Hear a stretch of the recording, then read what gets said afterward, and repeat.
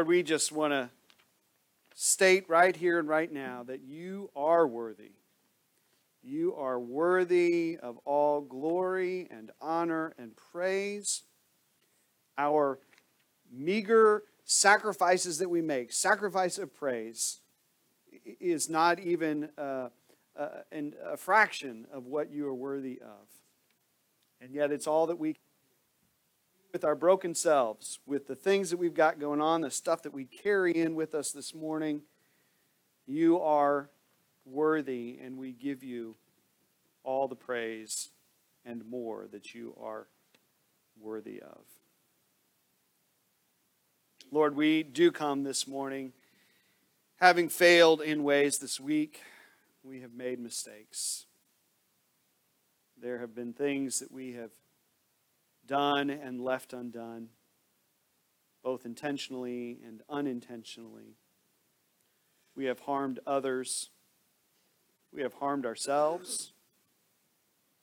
We have not been the hands and feet of Jesus to so many who that you have asked us to be. And we admit that, Lord. We also lean upon the promise that we receive in the Scriptures that whoever confesses their sin, you are there to forgive. It doesn't matter how many times we come to you and ask for forgiveness. You promise to always meet us with grace and mercy. And so we cry out to you right now and say, have mercy on us, because we have failed you. But we long to be made whole and complete. We long to be called righteous. We do long to be the hands and feet of Jesus. It's just that sometimes where our spirits are willing, our flesh is weak. And so we ask you today and heading into the next week that you crucify our flesh in the way that Jesus was crucified for us, that you would kill that in us which goes against the things that you desire for us and for the world, so that we might lean into your Spirit, that we might be empowered by your Spirit. Help us to be more successful this week than we were last week. Lord, we thank you, though, that even though we have failed you, you never give up on us. That you never abandon us, you never leave us. That time and time again, you walk with us, pick us up, ask us to head back out into the mission field. You bless us. You continue to bless us each and every day, even when we fail. And we see this, Lord, as we read this ancient story of the Israelite people, how you enter into covenant with them, and they too fail. And the covenant says that if they keep up their end of the bargain, you'll keep up yours. And when they don't, you still keep yours. And so we're learning that you're this kind of God who, even though we don't do the things that we ought, you remain faithful to us and to the promise of Abraham and to blessing your intent to change the human heart through love and grace and blessing. You remain faithful to that, and we are so grateful. Lord, help us to be that same way with other people, especially in today's climate in which there's so much fighting and discord. Help us to meet people, especially those that we disagree with most. Help us to meet them with grace and mercy and compassion and patience, just as you have with us. Give us the strength to do that. Lord, we have people, situations, friends, family, things, burdens that we're carrying in this morning as we come and we want to be fully present to you and listening for your still small voice, but these things that are kind of keeping our mind going constantly, we want to give them to you. Lord, we're going to call out names to you right now. We know that you hear them. Our desire is that we can leave them at your feet as we say these. Hear now the burdens of our heart. Lord, in your mercy, hear our prayer. Lord, in your mercy, hear our prayer. Lord, in your mercy, hear our prayer. Lord, in your mercy, hear our prayer. Lord, in your mercy, hear our prayer. Lord, in your mercy, hear our prayer. Lord, in your mercy, hear our prayer. Lord, in your mercy, hear our prayer. For the witness of the pumpkin patch. Lord, in your mercy, hear our prayer. Lord, in your mercy, hear our prayer. Lord, in your mercy, hear our prayer. Lord, in your mercy, hear our prayer. Lord, in your mercy, hear our prayer. Lord, in your mercy, hear our prayer. Sarah. Lord, in your mercy, hear our prayer. People of Florida and all states that devastated by those hurricanes. Lord, in your mercy, hear our prayer.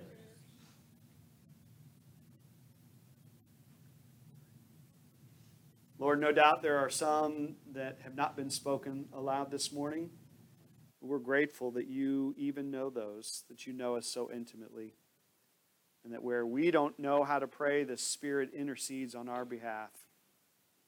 We also know that you are working toward the good of those who love you, and we love you, Lord, so work toward the good. We entrust all of these things to your care, and we quiet ourselves during this service as we come to worship you. Quiet our minds, quiet our hearts. Help us to be still and to look for your presence. Lord, we pray all this in your mighty name, Father, Son, and Holy Spirit. Amen. Do we have any kids that want to come up? Dallas, you want to come up here? Luke, you want to come up here? Dallas is going, what the heck? What are you all doing at this crazy church? Come on up, buddy. Anybody else? Come on, guys. Come on, come on. You can bring your purse if you want to. Hi, everyone. Hello. Hello. Thank you. Thank you. Question for you. When it is really hot in the summertime, there is an activity that is fun to do. What do you think it is? Swimming. Yes. Is this on? Say that again. Swimming. Yes. Swimming. Swimming. How many people go swimming? Anybody? Good, good, good. Swimming is fun. Okay, now, yeah? Going to the beach. Going to the beach is fun too, which is kind of like swimming in the ocean, right?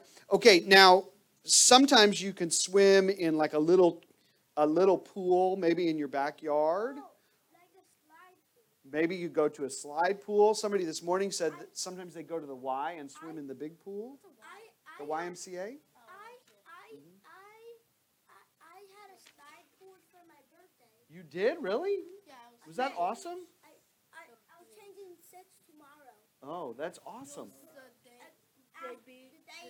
The day before, Yeah, he got the slide pool. that's awesome. Is this thing Working? Yes, it is.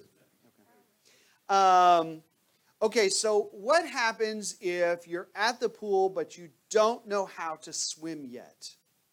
What do you do? Stay in the shower. Stay in the shallow end, right? So if you went to the YMCA, they may give you a test and say you need to stay in this part of the pool until you learn better, and then you can start heading into the deep end. But why do they do that? Why would the lifeguards say that? For safety. Say that again. For safety reasons, right? Because we don't want to get in trouble in the deep end of the pool. Now, sometimes you might have floaties. Yes, sir. So, I don't know. My sister knows how to swim in the deep end. Yeah. But my dad said I had to stay in the shallow end because one time I almost sank. Yeah. See? Because so I had to jump on my sister. Oh. Okay. All All right, that's good.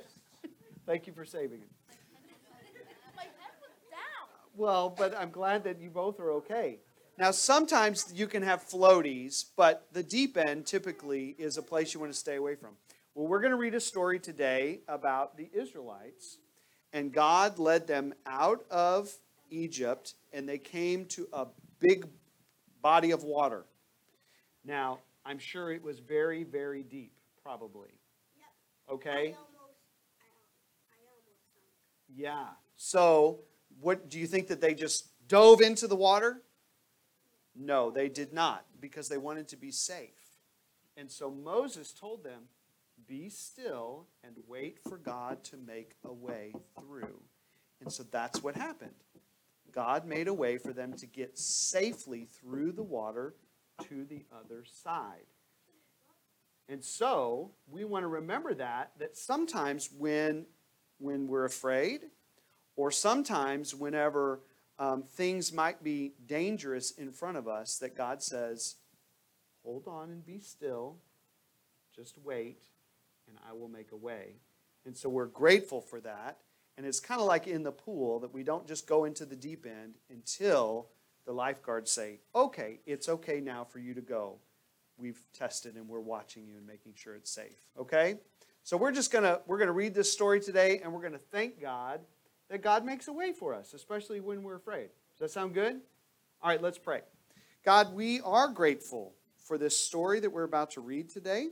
We are grateful that you make a way for us, especially when we're afraid. Help us to be still in those moments, because sometimes we get so afraid that we do things that we probably shouldn't do, and they get us into more trouble. So help us to trust in you and to be still and to listen for you and to watch for you and to only go whenever it is safe in our lives. We thank you that you bless us. We ask that you continue to bless us. Bless our friends. Bless our families. Please bless our pets. And please continue to bless this awesome church. In Jesus' name, amen. Amen. Okay, you guys can go back to your seats, or you can go to the kids area. And will somebody take this to Miss Emily? Thank you. Appreciate it. He's got it.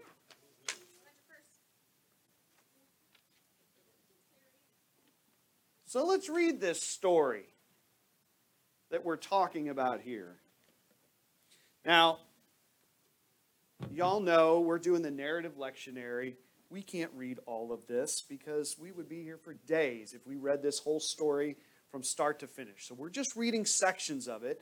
But today we are reading parts from Exodus chapter 14 and select verses from that, just so that you get the idea of the story, okay? So listen now from a word from the Lord. When the king of Egypt was told that the people had fled, the minds of Pharaoh and his officials were changed toward the people, and they said, "What have we done, letting Israel leave our service?" So he had his chariot made ready and took his army with him. He took 600 picked chariots and all the other chariots of Egypt with officers over all of them. As Pharaoh drew near, the Israelites looked back, and there were the Egyptians advancing on them. In great fear, the Israelites cried out to the Lord. They said to Moses, "Was it because there were no graves in Egypt that you have taken us away to die in the wilderness? What have you done to us, bringing us out of Egypt? Is this not the very thing we told you in Egypt? Let us alone and let us serve the Egyptians, for it would have been better for us to serve the Egyptians than to die in the wilderness." But Moses said to the people, "Do not be afraid. Stand firm and see the deliverance that the Lord will accomplish for you today. For the Egyptians whom you see today, you shall never see again. The Lord will fight for you, and you have only to keep still." Then Moses stretched out his hand over the sea.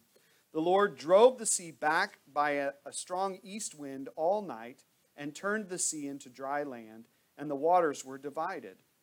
The Israelites went into the sea on dry ground, the waters forming a wall for them on their right and on their left. The Egyptians pursued and went into the sea after them, all of Pharaoh's horses, chariots, and chariot drivers. At the morning watch, the Lord, in the pillar of fire and cloud, looked down upon the Egyptian army and threw the Egyptian army into panic. He clogged their chariot wheels so that they turned with difficulty. The Egyptians said, "Let us flee from the Israelites, for the Lord is fighting for them against Egypt." Then the Lord said to Moses, "Stretch out your hand over the sea so that the water may come back upon the Egyptians, upon their chariots and chariot drivers." So Moses stretched out his hand over the sea, and at dawn the sea returned to its normal depth. As the Egyptians fled before it, the Lord tossed the Egyptians into the sea. The waters returned and covered the chariots and the chariot drivers, the entire army of Pharaoh that had followed them into the sea. Not one of them remained. But the Israelites walked on dry ground through the sea, the waters forming a wall for them on their right and on their left. A word from God for the people of God. Thanks be to God. Let's pray. Lord, may the words of my mouth and the meditations of our hearts be acceptable and pleasing to you. O Lord, our rock and our redeemer. Amen and amen. So, I don't know about you, but it's been a long week for me. This week has just been packed full of stuff. Some of it really good, some of it not so good. But it's been a busy week. Have you all had a busy week? I see some heads shaking. Yeah. So,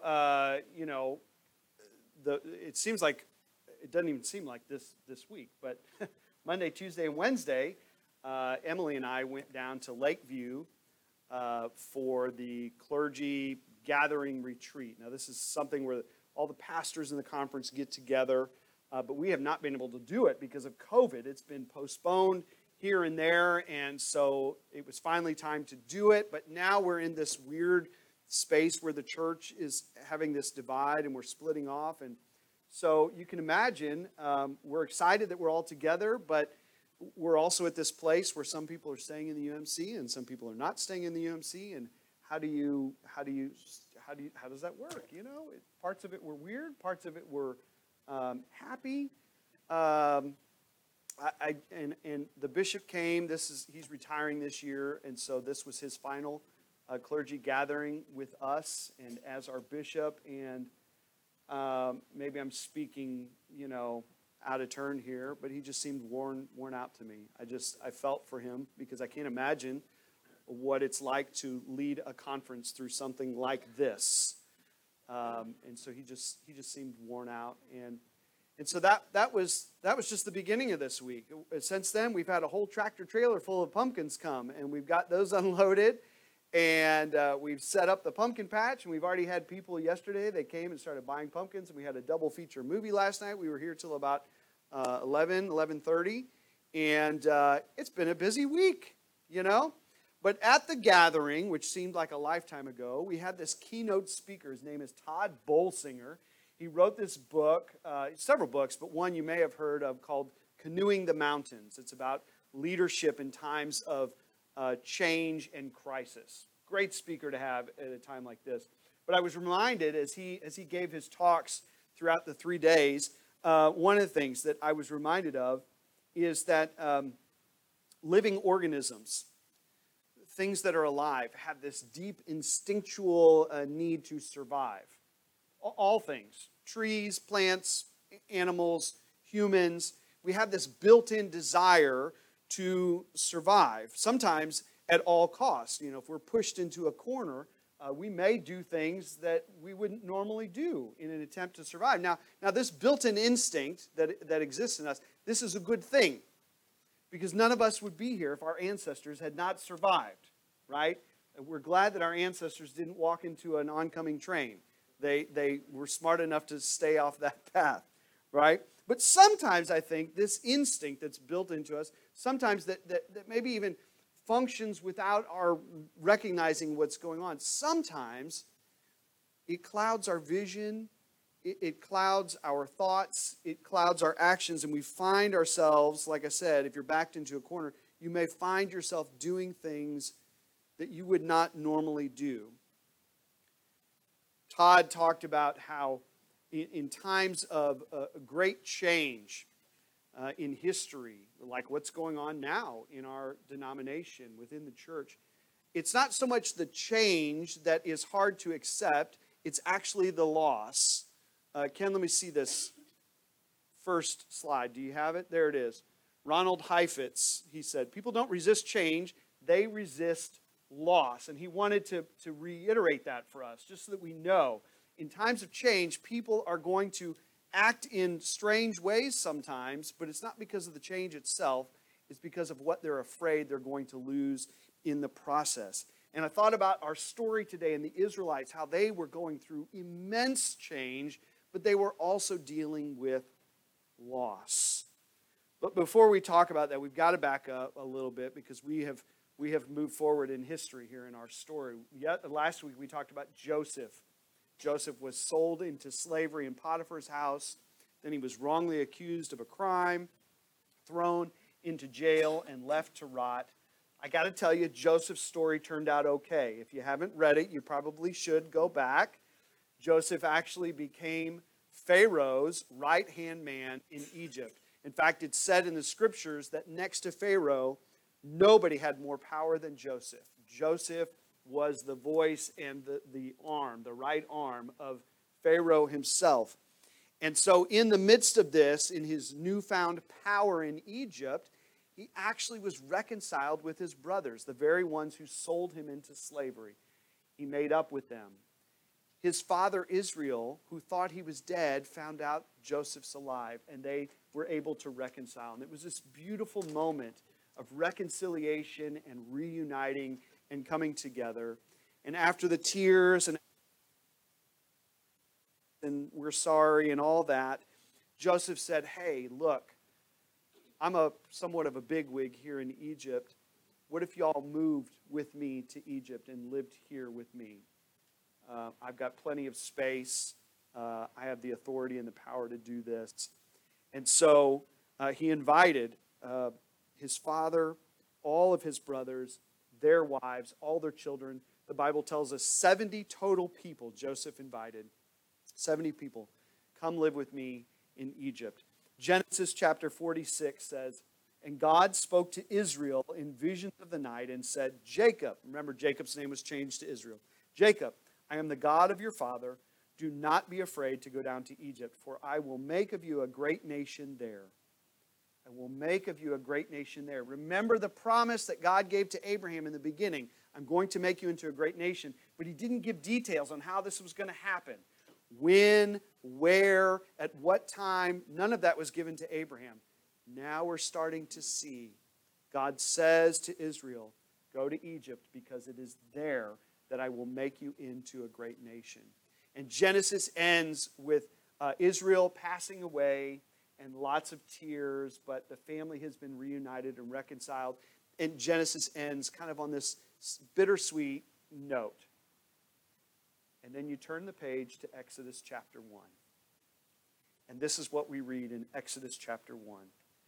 Now a new king arose over Egypt who did not know Joseph. He said to his people, look, the Israelite people are more numerous and more powerful than we. Come, let us deal shrewdly with them, or they will increase, and in the event of war, join our enemies and fight against us and escape from the land. Therefore, they set taskmasters over them to oppress them with forced labor. They built supply cities, Pithom and Ramses, for Pharaoh. But the more they were oppressed, the more they multiplied and spread, so that the Egyptians came to dread the Israelites. This is how they grew into a nation. For 430 years, they were enslaved in Egypt, forced to build things for this new Pharaoh who didn't know Joseph and didn't care about their family story. And it is in this context that the children of Israel began to blossom and to grow into a nation, born into slavery, knowing only life as slaves in Egypt. 430 years. And you can imagine they probably thought, well, God has forgotten all about that promise that he made to Abraham. God has abandoned us. 430 years is a long time. But then God said, it's time. It's time for a change. I'm going to lead my people out of Egypt, and I'm going to take them to the land that I promised to Abraham I would give them as my people. And so he selected this guy. You may have heard of him. His name is Moses. Charlton Heston played him in the movies. Now, what you don't know, or maybe you don't know, is that Moses was a murderer. Moses had killed a guy. This probably, when we're doing resumes, when we're doing interviews for jobs, that's not one of the things that we're typically looking for. And yet God goes to this guy named Moses and says, you're the one I want. You're the one I want to lead my people out of Egypt, because we're going to the land of Canaan that I told Abraham I would take you guys to. And so Moses hems and haws, but he finally says, okay, I'll do it. And he goes. But this is going to require a great movement on God's behalf. This is going to be a great salvific moment that God would have to incorporate here, because Pharaoh's not going to let these people go very easily. And this Exodus story that the whole book is named after, Exodus, is probably the greatest salvation moment in Jewish history. This is the moment that Jews today will still look at and go, this is the time in which God kept his promises. God was faithful to his people. He delivered us from the hand of Pharaoh. We got out of there okay.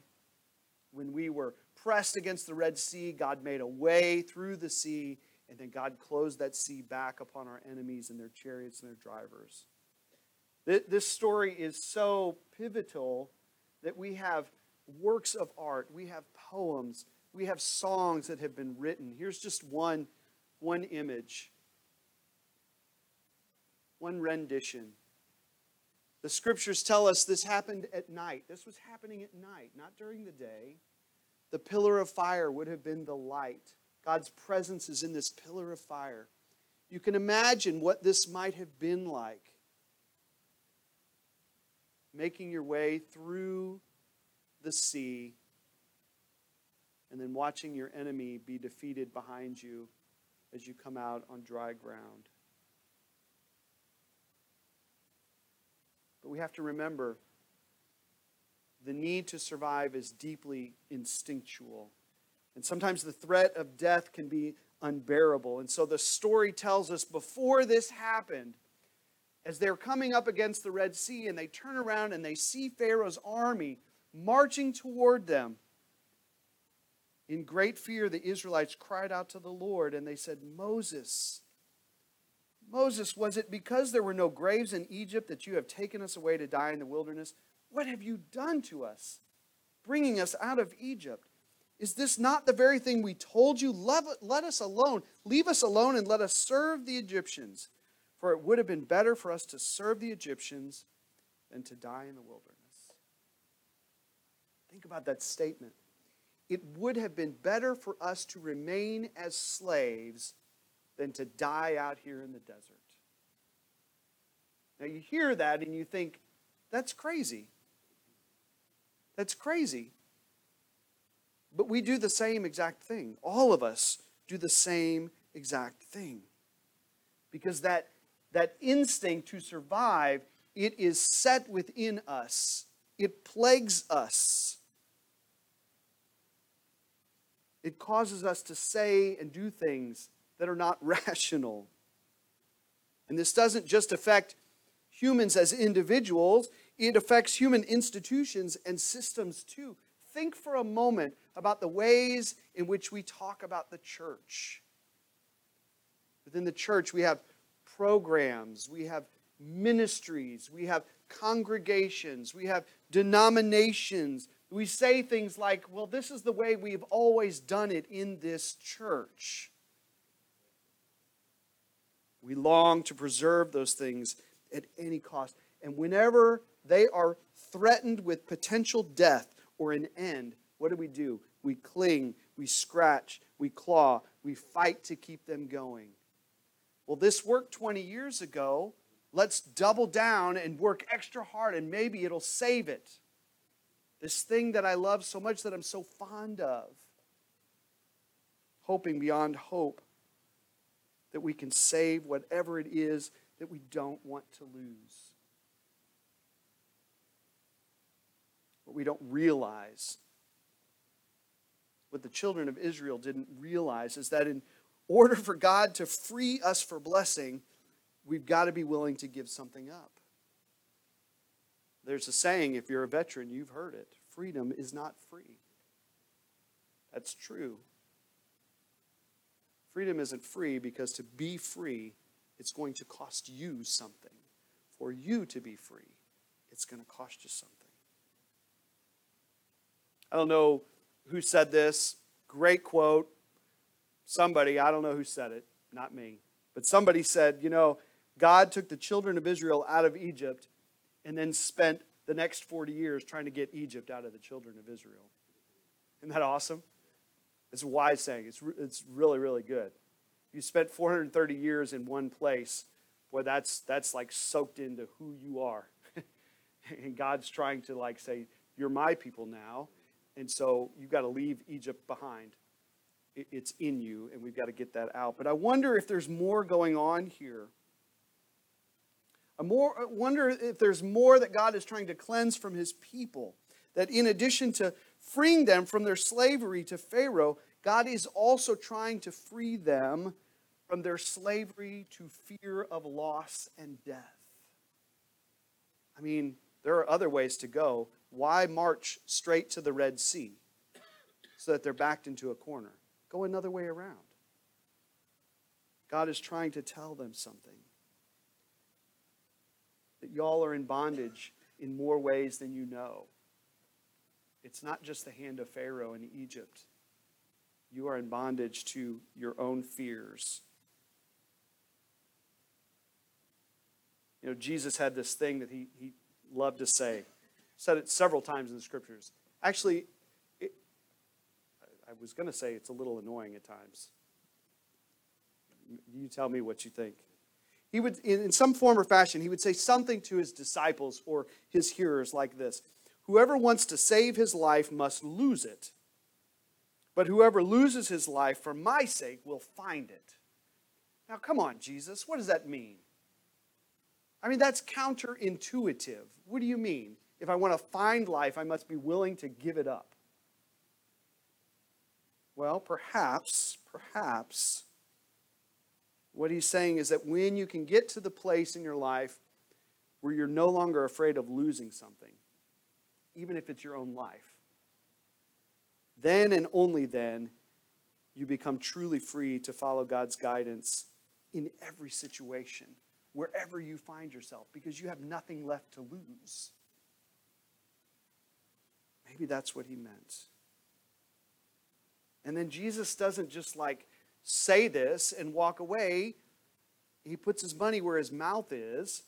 And the scriptures tell us he turns his face toward Jerusalem and death on a cross. And the disciples say, "Are you crazy, man?" He says, "No, this is how life will be gained. I've got to go to the cross." And Peter says, "You can't do that." And he says, "Get behind me, Satan. You're not thinking rightly here. You're trying to preserve something here. This is where I'm going." And he marches to Jerusalem, and he voluntarily gets nailed to a cross, and he dies a death. But before that, he turns to his disciples, and he says, "Look, if you want to follow me, you too must take up your cross."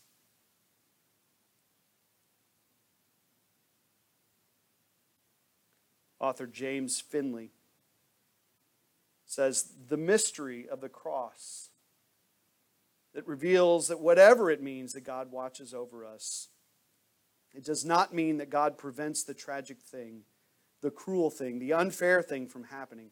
Rather, it means that God is intimately hidden as a kind of profound, tender sweetness that flows and carries us along in the intimate depths of the tragic thing itself, and will continue to do so in every moment of our lives up to and through and beyond death itself."